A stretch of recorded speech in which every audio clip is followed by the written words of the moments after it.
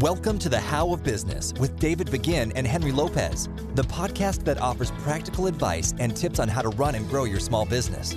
The How of Business helps aspiring entrepreneurs and small business owners achieve their definition of success and overcome challenges that get in their way. This podcast series focuses on the everyday common business issues, challenges, and opportunities that face the small business owner. So here now are your hosts of The How of Business, David and Henry. Welcome to the How of Business with David and Henry. Hello, Henry. How are you doing tonight? I'm doing great. How are you, Dave? Good. How's your week been? Week's been good. Been busy. Spent the weekend at a conference learning about some new investment opportunities, and then been busy this week working with clients, mostly on business planning. That's something that people who are starting a business always need help with, and in particular, which will segue into what we want to talk about tonight, is planning for hiring and how you're going to go about doing that. It's a big topic. You and I have been chatting about it recently, in fact, as it affects us. Yeah, absolutely. This is going to be part podcast, part therapy session, I think, for me, because this is my biggest issue with my businesses is hiring.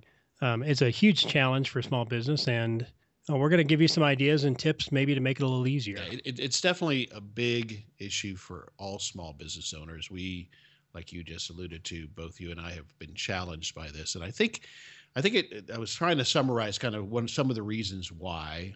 Obviously, when we're hiring positions, different positions, and we're going to mostly talk about today everything from an hourly worker on up to maybe a general manager or a project manager. So anything in that range from hourly to salary. But the point is that we don't have a lot of employees typically when we're talking about a small business like ours.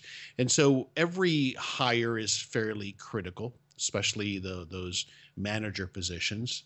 The manager positions tend to report to us directly. So we have that challenge of balancing between hiring somebody we like and also at the same time making sure they've got the right skills and experience. And I think that's where it gets tricky. Okay, so yeah, bring up one good point as far as small businesses are concerned. Every hire is a critical hire. We don't have an accounting staff. We might just have a bookkeeper. Mm-hmm. We typically don't even have an HR department. Right. We might have one manager. We don't have multiple managers. So any other issues you see with small businesses that make it difficult for hiring? I think that's it. And then we are busy with the running of the business, the things we really should be paying attention to. So I think we tend to want to rush through this process. We need to get it done. We've got this open position. It's not like you said, it's not like one of several managers that I need to hire. It's the one person, which means not only am I having to distract from running the business, whether it's leading sales or product development or whatever it might be, but now that a lot of times that responsibility now has been falling on me. Let's go down the path of a bookkeeper as an example. It has meant then that maybe you now have to do the accounting, which is the last thing you want to get bogged down doing, but you have to do it. So you have that pressure. You've got the mounting pressure of it's distracting you from what you should really be focused on. And so that tends to maybe rush the process. Yeah, I would definitely agree with that. And we're talking about a real world situation here where a couple weeks ago I was actually having to do accounting and bookkeeping because I was in between bookkeepers. A lot of the things that I remembered doing way back when I forgot. So it was even adding to the frustration of having to go back and relearn tasks and techniques that were needed for bookkeeping. That's right. So in our first part podcast episode on this topic of hiring, we covered the first step or the first steps related to this, which is starting with a job description, a definition of what this position is, and the responsibilities, the duties, the skills, and so forth. We talked about different tools that we've used, and especially here recently, to advertise the position, to post it, and how that has helped us with the entire process. And then we got into some of our interviewing and screening techniques, and that's where we left it off in our part one. Part two, where I would like to pick up, Dave, is on one subject that you've given a lot of thought to and have implemented and have worked with, and that is using assessment tools as part of the qualification process to help you decide if someone is a fit. You want to speak to that a little bit? Yeah, had a pretty high turnover rate at the car wash, and it was frustrating me. And I was wondering, was there anything out there? I was working with a consultant, and I was kept asking the question, is there anything out there that can help you identify the characteristics of an individual that might make them more successful than others? And so I kept pushing him. And the consultant I was working with said, yeah, we've been using a tool. We have a tool that we've been using, but it was kind of on the back burner. He was more focused on consulting at the time than assessments. And I think through the course of our conversations, he realized that he had been teaching management courses for probably the past 5 years. And he's given every manager that's come through his course this particular assessment tool.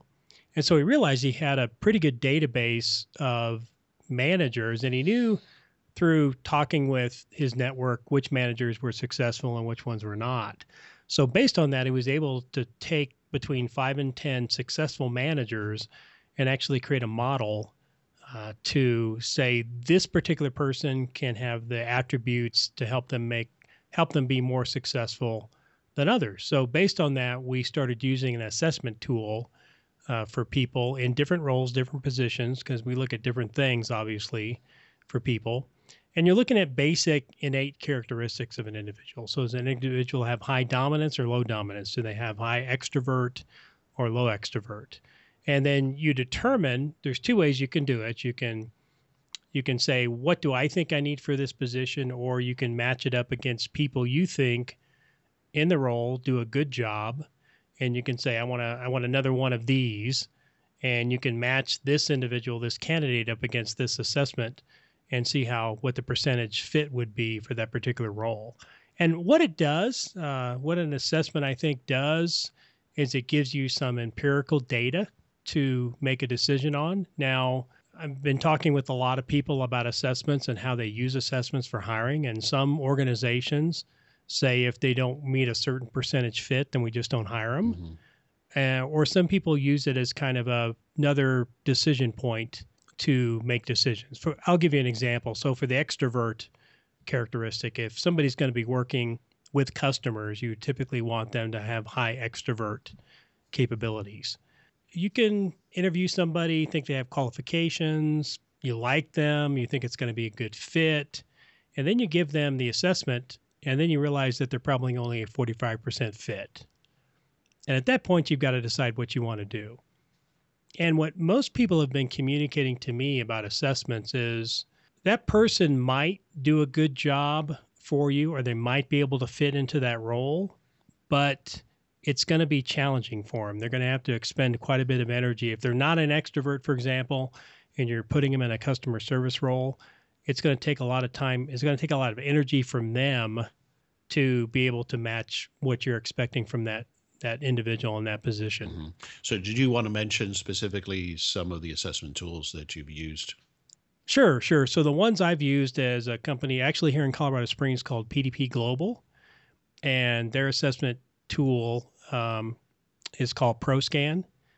And the ProScan looks at 4 basic characteristics of an individual. They look at dominance, they look at extrovert, they look at what's called PACE, and they look at conformity. So those are more patience and systems types of attributes. So for an accountant, for example, you don't necessarily need somebody who's dominant. You don't need somebody who's an extrovert, but you certainly want somebody who has high conformity and high pace, because you want them, they're systems people, and they like systems, they like details. They don't necessarily have to be in high extrovert. For example, though, if you're looking for a customer service person, you don't necessarily want high dominance, but you would like to have a high extrovert, and because you want people type people. And then you would want people to be able to follow systems if you've got systems in place, but that doesn't necessarily have to be as high on the priority list. So you touched on this baseline of knowledge on other people that have been hired, and I think you were relating to the car wash business in particular. But what if you don't have that? Then how do you compare it, or how do you know if someone's a fit or not? If you don't have a model? Right. If you don't have that baseline of other employees, you gave the example of managers that were fit. If you don't have that history, then how do you compare it? How does it help you still? Yeah, there's a couple. There's another tool I like to use, which is from the Colby Corporation. So they have a tool that looks at people's innate instincts, and for example, they'll look at if you're a quick start. So do you have a lot of ideas? They'll look at something like follow through. So are you high on the follow through list or low on the follow through list? And what they'll do is they'll let you actually create a model. So they'll put you through a series of questions that you can answer for this particular role. So do you need somebody who's highly organized, or organization doesn't really matter? And you might make those selections. You might make between 30 and 60 selections. And then based on that, you'll actually come up with a perfect person for that role. You put that into your system, and then as you get candidates, you can compare the candidates with that particular role model. Okay. And there's a lot of organizations that use that. So as a small business owner, for my hourly employees, for my line employees, is this something that's affordable, do you think, or do you reserve it for a higher level position? So the way we use it, a couple of ways you can use it. And I've seen it used where if you make some organizations, if you make an application, then the first thing they'll do is they'll turn around and get you to fill out this particular assessment. That can be somewhat expensive because you haven't done the screening process at that point. Well, the way we use it is if we have a candidate we think we like, we'll go ahead and give them one of the assessment tools, and then we'll take a look at them. So we do it after the screening and after the interview. Okay. If we think we want to take them to the next step, then at that point we will give them the assessment. Any assessment will run between $30 and $50. Okay. All right. So it's actually not a big investment. And for the time, energy, and effort you have to put into someone to train them and get them up to speed, you want to make sure that they're fundamentally a good fit. Yeah, and I think that's probably one of the key points is and it ties to the overall theme, I think, that we tend to rush the process and cut corners, but we don't look at the overall investment that we're about to make in this employee, from a training, from a ramp up, the disruption, all of those things that add up to time and money if we select the wrong person. Right. And as a business owner, we've talked about this a few times, but so all of a sudden you've got a hole in your organization, you need to fill it. So you're in a state of desperateness anyway. You're ready to get that position filled so you can continue on with what you're doing. You're in a little bit of a state of being desperate. You've got candidates who want a job who are telling you that, yeah, I want this job and I'm a great fit, I'm qualified. And if you're not careful, then you're hearing the things you want to hear, and you're not thinking about and hearing the things that you should hear to decide if that person's a good fit or not. Right. And so using an assessment tool can be that wake up call, or that, wow, am I just really starting to like this person and I'm not being objective? It doesn't look like it's a fit. Now, it's just one input. And like you said, some organizations say if it's not a fit according to the assessment, then it's a showstopper. Others, maybe like us, maybe we've used it as an input, and then we kind of decide if it is or isn't a showstopper. So it just depends on how you want to apply it. But it seems like more and more when we ignore it, we end up paying the price later, don't we? Yes. Yeah. And that's exactly what I was going to talk about, was the fact that the more I ignore that, the more I regret it. And I'll give you a quick example. So one of the positions we have for somebody who loads cars, the model says they have to be a high extrovert. And about 6 months ago, we hired somebody, looked like a great candidate, had great mechanical skills, looked like it was a good fundamental fit, but is a low extrovert, very low on the scale as far as extrovert is concerned. Mm-hmm. And that person has done pretty well for the first 2 to 3 months. And then you're starting after the 2 or 3 month time period, then you start to see the true individual. So I've heard this many times, at about 60 or 90 days is when you're going to see the true individual. Yeah. This person does not like interacting with customers, does not like staying in the tunnel. And it just, the job is starting to grate on this person because it's not a good fit. They're not excited about seeing customers come in, bringing them a little smile and make them happy. Yeah. And just to clarify for our listeners, we're talking about David's car wash business there. And a loader is the person, as for all of you who have gone to a car wash, it's that person that guides you on. It's often the only face you see to a car wash in certain types of car washes. So it's got to be a person that enjoys interacting with people. But that's a good example of where I ignored the assessment and wanted to hire somebody. They seemed like a good fit, and I'll probably ultimately pay the price for it. Okay, excellent. So assessment tools, we mentioned PDB Global. Colby is another tool that we've used, correct? That's And, correct. and Yeah. we'll share more information about those tools in the show notes. We use that. We're starting to learn more and more to use that as a key component of screening someone.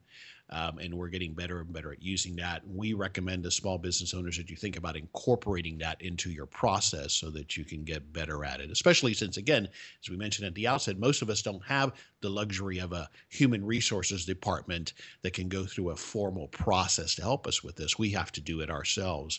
So these tools can help us with that. It can augment where we might be weak, or just to help us avoid falling in like with someone who may not be the right fit. Right.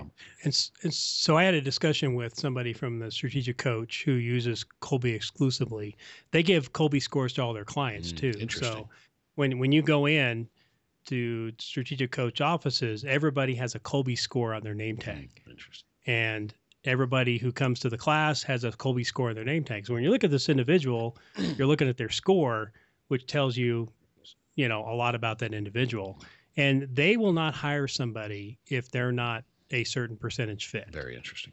They just will not do it. So I think they found over the years, even though they might lose some people that might have been good for the position, if they feel like if they're not fundamentally have the right type of instincts and innate qualities for that position, they typically don't. They just will not hire them at this point. Okay, so let's move on to the second point wanted to cover in this episode. And on the first episode on hiring, we talked about some interviewing tactics and practices. We want to come back to that at an overall, at a higher level, and talk about what you and I and to be honest, it kind of crystallized for us here in the last couple of weeks as we've been discussing this topic. And that is this approach of a two-step interview process, which means you interview for skills first, and then for personality fit. Let's speak to that, if you would. In some of these therapy sessions that Henry's had with me for over the couple of years, I say, why am I such a bad interviewer? Henry and I both have a sales background, and salespeople are the easiest people to sell to because we just like that environment. We get excited about people. We tend to skip over, some of the things that we need to be thinking about. And what I typically do in an interview process is I sit there, and the mistakes I've made is I try to figure out if this person is a good fit. So I try to get to know them. I'm trying to make them feel comfortable in the interview process because I know they're feeling a little uncomfortable. I try to sell them on the position up front. I typically never get to the hard questions as far as, are you really qualified for this job? Do you really have the skills necessary to perform these functions? Henry and I did a joint interview probably about 2 weeks ago. Right. Oh. And I listened to Henry do that interview on the phone. It was a screening call.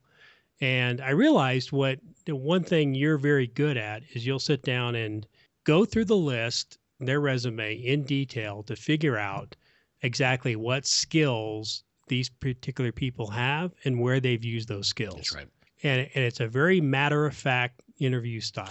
Right. And so for our listeners, what we tactically, I think will continue to work well for us. And again, part of it is the dynamic that I'm in Dallas and David is in Colorado Springs, is I will do an initial phone call interview. And that's where I'm doing more of the skills assessment. And sometimes if you listen to it, it can almost be called more of an interrogation than an interview. But certainly my purpose is not to be difficult or to make somebody's experience miserable. That's not my objective. But there are times when I'm trying to make somebody uncomfortable so I can get what I'm really getting after. And we spoke to that a bit in our previous episode on interviewing skills. But let's keep it at this higher level of what we're looking for. So I think this is an approach that we're going to continue to take, which is an interview, and that could be the initial phone interview where we're assessing skills. I really want to dig in to know if, for example, this person really knows QuickBooks, or they really understand enough accounting for the position I'm looking to fill, or they really understand whatever it is that I have identified. If we go back to, we said you need to define the job description for this person, what they're supposed to be able to do, what their skill sets should be, what the outcomes should be. Then I'm trying to make sure I can validate that by asking very specific, pointed questions. And then the second interview, which is likely what you would do face to face, is about, do we like this person? Because that is important also. It's not that that's not important, it's that often sometimes we start with that and then we just softball the questions on whether they actually have the skills to perform the job. Because if you figure out you like them or you think you can get along with them, the rest of it at that point in your mind doesn't matter. No, you're justifying it right now. You're just Right. justifying why this is the person. Right. But again, I'm not. We're certainly understand that point, because you do have to like them. We started the conversation with that very point. In our small organizations, we don't have the luxury of burying someone in our organization who's brilliant and is really good at this, but I don't have to interact with them, so I'll bury him 3 or 4 levels deep. We don't have that luxury, most of us, right? Right. Right. And most people, this is what I was told 20 years ago, and I think it still holds true today, is most people are interviewed for personality and not skills. Oh, absolutely. I mean, this was something I got coached on in my sales career when I was hiring salespeople, and I caught it that I was having a tendency to want to hire people like me, and overlooking people who were exceptionally qualified and would have made great sales and pre-sales people, but I was overlooking them because I didn't like them, and so that was a Right. big mistake that I tried to work on correcting. But it's human nature, certainly. Right. And I think if you can divide these two up, you're telling yourself you're doing a skills interview and then you're doing I don't know what you want to call it, a personality interview or fit interview. Right. If you're dividing those two things up and you know at the end of that interview, if you cannot definitively say this person is qualified, they've done this particular role or task before, they've been successful in it. If you can't definitively say that, then you didn't get what you needed in the interview process. Right. And then you add that third element of an assessment tool that gives you that other objective point of view. And what we're saying is those 3 things, that approach, I think can help most business owners get that much better at the hiring process, right? So if you were going to hire a bookkeeper, give me 2 or 3 skills that you would look for, and then how would you interview for those? Well, for the bookkeeper position, certainly I think we look for someone who has good attention to detail, can focus on something that you and I might consider mundane, but that's what they enjoy doing. So precision and attention to detail is important to them.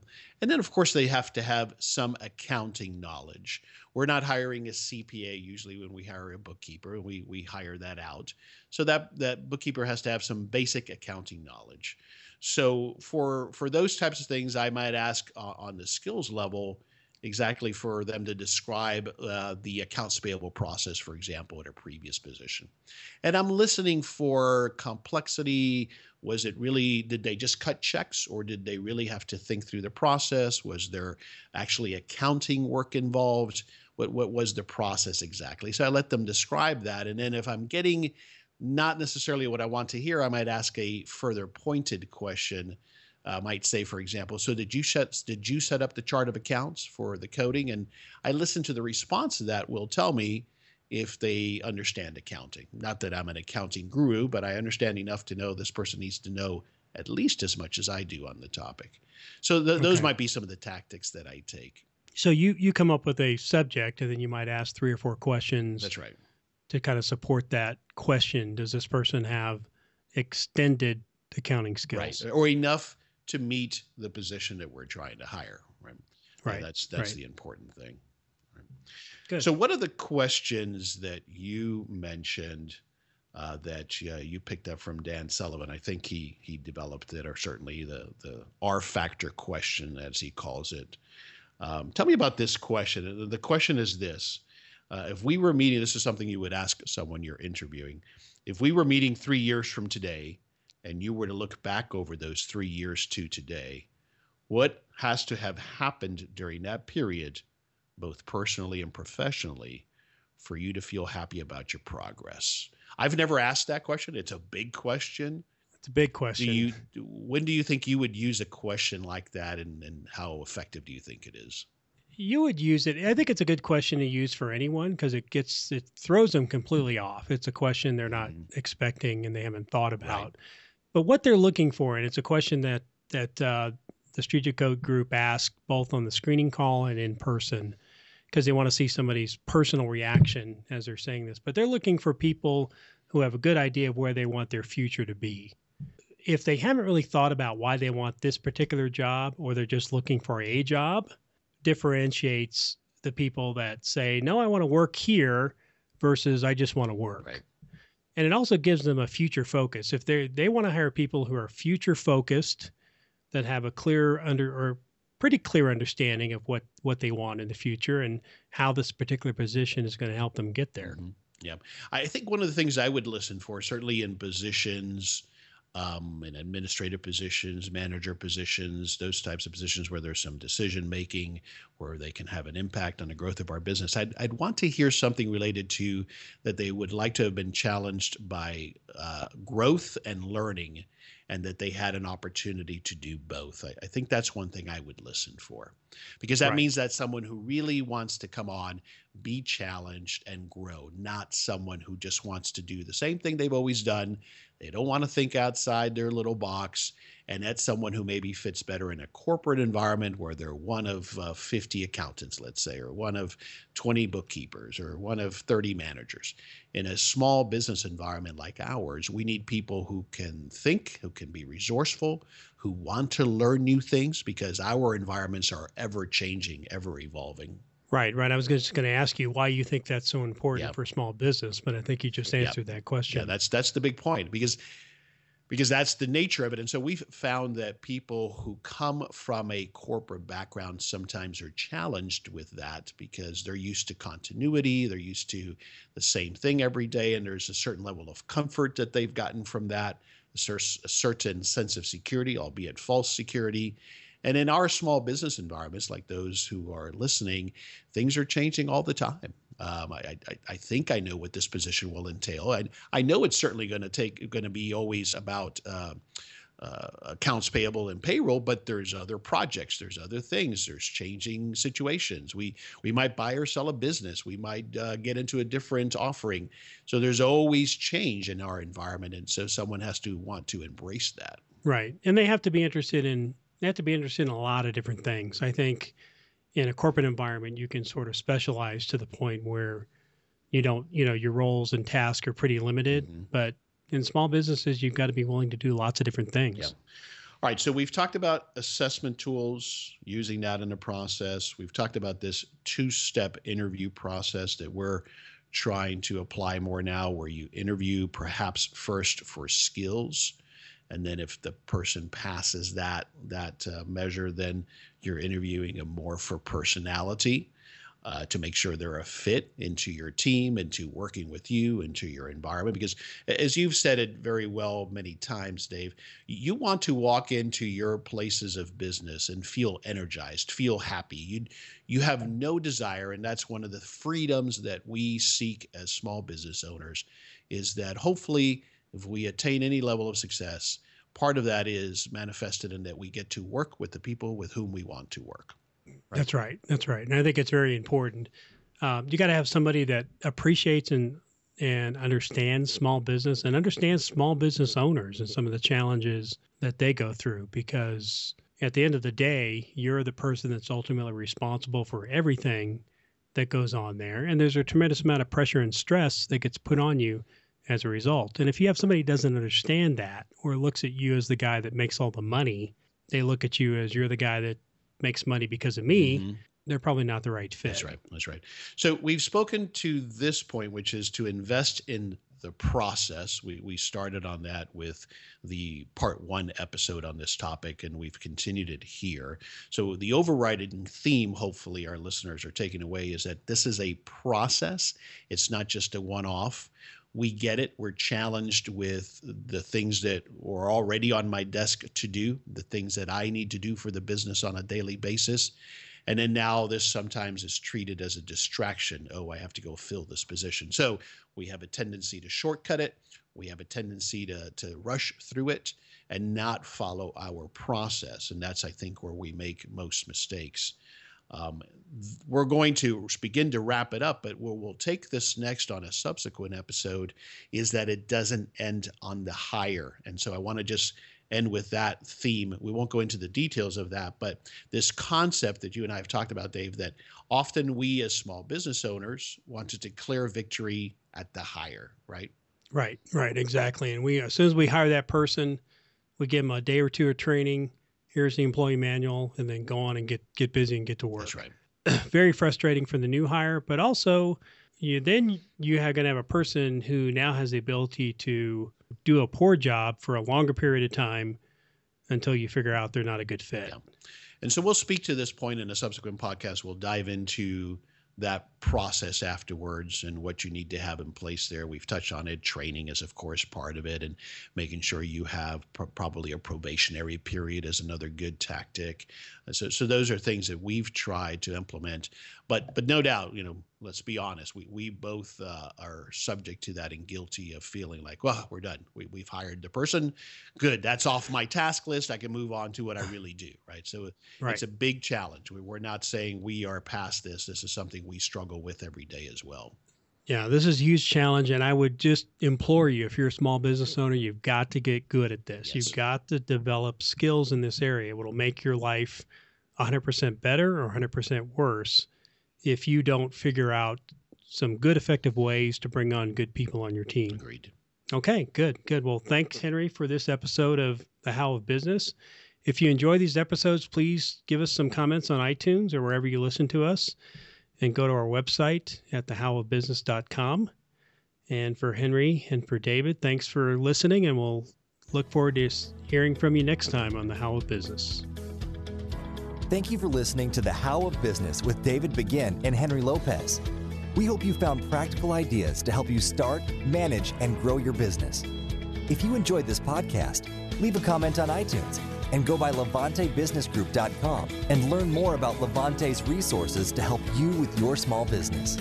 Until next time, thanks for listening, and go live your dream.